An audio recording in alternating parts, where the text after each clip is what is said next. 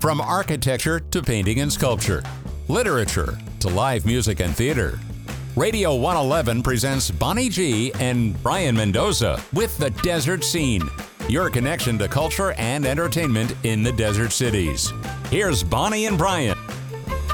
Hey, welcome to The Desert Scene. Today we're going to talk about When We Were Young. I don't know if you've heard of it. It's an upcoming festival for emo bands or whatever, goth bands. I didn't hear of it until you told me. Yeah, so some of the bands that are playing, one may or may not be familiar with them. Some of them are going to be My Chemical Romance, Paramore, and a couple other ones like Boy Likes Girl and all these. They're kind of like more emo gothic bands from a certain period of time, like the 2000s, the All-American Rejects. So that's the name of it? The All-American Rejects? It's one of the bands. Okay, all right. And it's actually like a pretty decent lineup if you listen to that kind of music. Like I was listening to it and I said, you know what? It's a really good lineup. And so a lot of what they call Emo America is really excited about it. And it's going to be October 22nd, 23rd, and it was instantly a hit on social media. Everyone talked about how nostalgic it was for the generation of like the 2000s and the 1990s. But there's some problems with it. And so I wanted to talk about it with someone who may not necessarily go to that festival, but... no, I won't be going. But I wanted to ask you, like, let's say they had a whole festival of like all the musical artists that you like, and it's 60 artists, and it was 12 hours, and at first it was only one day. It would be kind of impossible, right? It's too much. Too many. It's too much. And imagine the tickets were $225, non-refundable. Well, no, I wouldn't be going to that.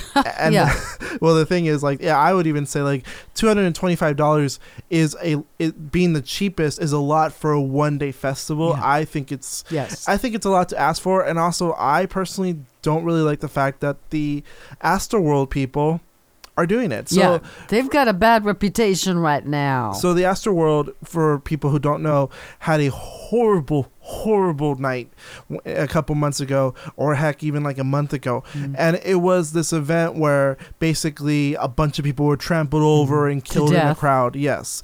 And some of the people that weren't killed were injured. Yeah. And a lot of people were very angry, of course, rightfully so, and they are suing. So it's one of those things where, like, I don't really trust a festival with 60 bands playing for 12 hours and being organized by the Astroworld people. And I mean, to me, especially the timing. I mean, number one, I wouldn't go to anything like that to begin with because I'm claustrophobic and I don't like crowds. So that's number one. But number two, after that horrible situation with the trampling and their security, et cetera, but B, COVID. I mean, why would you want to be standing around, even if it's outside, standing around with thousands and thousands of people jammed in somewhere? It just isn't smart to me, in my view. No, it's not a very smart thing to do because I feel like not only would the risk of being trampled over still be there, I also think that it's a super spreader event. Absolutely. And it's one of those things where, like, when we were young, they had a disaster with the ticket sales, by the way, and the fact that they're not refundable. What was the disaster? The disaster was that they had to add another day because of so many people registering, and so they had to add another day because people were complaining that, hey, I couldn't get a ticket, and because there were 60 bands. So it's not just a person who likes one band and generally likes the other ones. It's the fact that these 60 bands have their very dedicated fan bases who want to show up, and it's because the bands correlate. You know how on Coachella, like, Billie Eilish fans may not necessarily be like Kanye West fans or something like that. Whoever's playing they don't correlate. Sometimes you'll just go to one person and then have to tolerate the others. This is a case where, like, one band's fan base, like Paramore, correlates with the My Chemical Romance fan base. It's one of those things where, like, you can't disconnect them. It's like how a Bernadette Peters fan may like Patti LuPone. They're going to correlate. Probably, There's a good chance that they are correlate because they're musical theater. And so emo bands, when it's niche music, you do have correlation because you don't have that many options to choose from. One of my first questions would be, why was it necessary to have 60 bands at one festival. Why not have 2 festivals and split it up? They decided to add another day, but it's only still 12 hours. So 12 hours for each day, and it's the same lineup. My thing about it is that they're not doing like a weekend thing where you earn anything from doing the 2 days. Uh-huh. So this is the thing.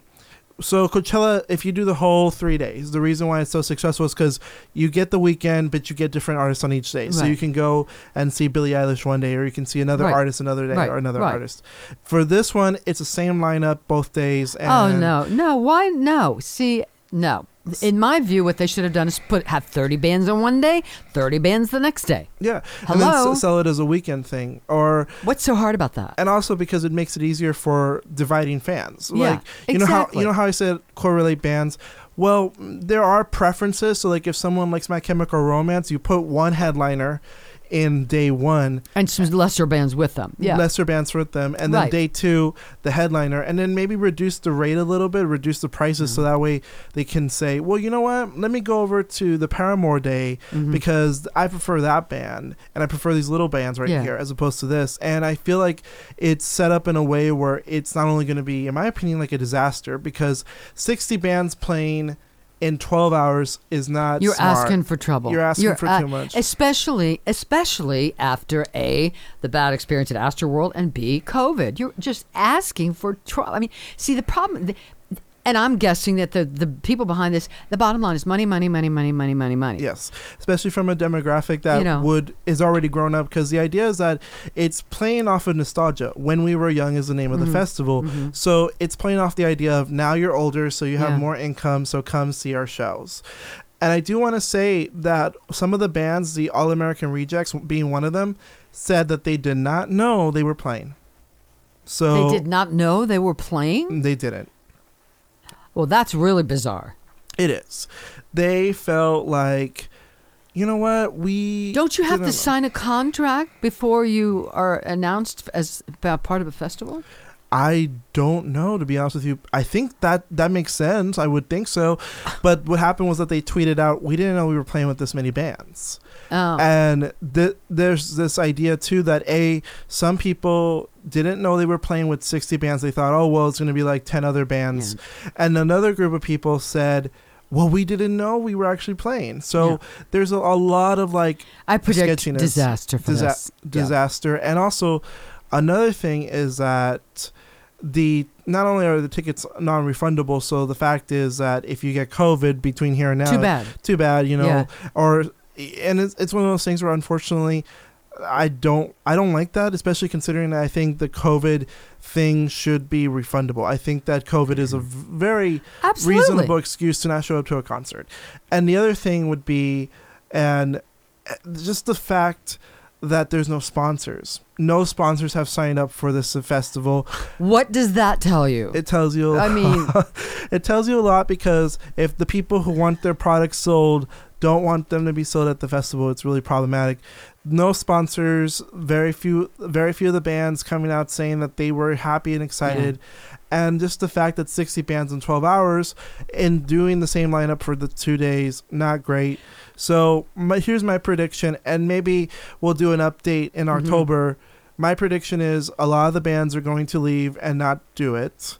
My prediction is that Live Nation's lawsuits will hurt its bottom line, and therefore... That's who's putting this on? Yeah, Live Nation, who is in charge of Astroworld. The lawsuits will hurt them, and therefore they won't The whole do thing it. could be canceled. The whole thing could be canceled. Very easily. And also just the fact that, like, COVID-19, we're hoping that by October things are better. But we don't know. But didn't we say that last October, and then we said that Exactly. the October before? Yeah. So no one was expecting this Omicron thing to pop up. yeah, and it's So and I'm hoping that the further variants are weaker. You know, that keep they getting weaker. Yeah. keep getting weaker, and you know, there's just so much we can anticipate, but also there's a lot of things that I know can go wrong with this festival from here on out. And so with it being January as of this recording, so if you hear this in August, still, even if you hear this in August, there's still plenty of time until October. And I feel like it's also done in a way where the person who's buying the ticket is buying it impulsively. So it's an impulse buy situation. So they're just going to get all this money. Yeah. Yeah, and personally for me, if you want a good festival, I'm not saying Coachella is the greatest, but like I think Coachella, for example, it is worth the money it's had. Seems to be well run in general. Well run, and also like I don't hear that many stories about people being trampled over. But with this event, I'm hoping that people made the smart decision of staying away from it. And guess what? These bands are still relatively filled with young people. Mm-hmm. Why not wait until maybe later down the line they do their own concert? Exactly. Guess what? Kiss could do I've paid $20 to go see Kiss at a concert. Yeah. So maybe in 10 years you'll see that band or go again. buy their CD, but don't go to this thing and get trampled and get COVID, please. No, I definitely be smart and stay healthy. We'll see you on the desert scene. See you next time.